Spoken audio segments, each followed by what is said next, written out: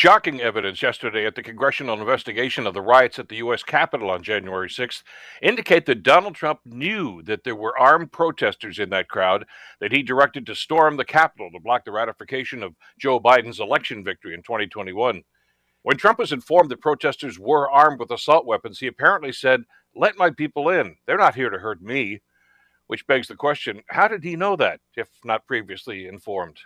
Further evidence of an unhinged Trump indicates that when Secret Service agents refused to drive Trump to the Capitol insurrection, he grabbed the steering wheel in the limo and tried to choke the driver, claiming that he was the effing president and demanded that Secret Service comply with his orders. This chilling testimony was presented by Cassidy Hutchinson. She was a special assistant to former White House Chief of Staff Mark Meadows, and it was based on conversations that she witnessed in the White House from her office, which was just steps from the Oval Office.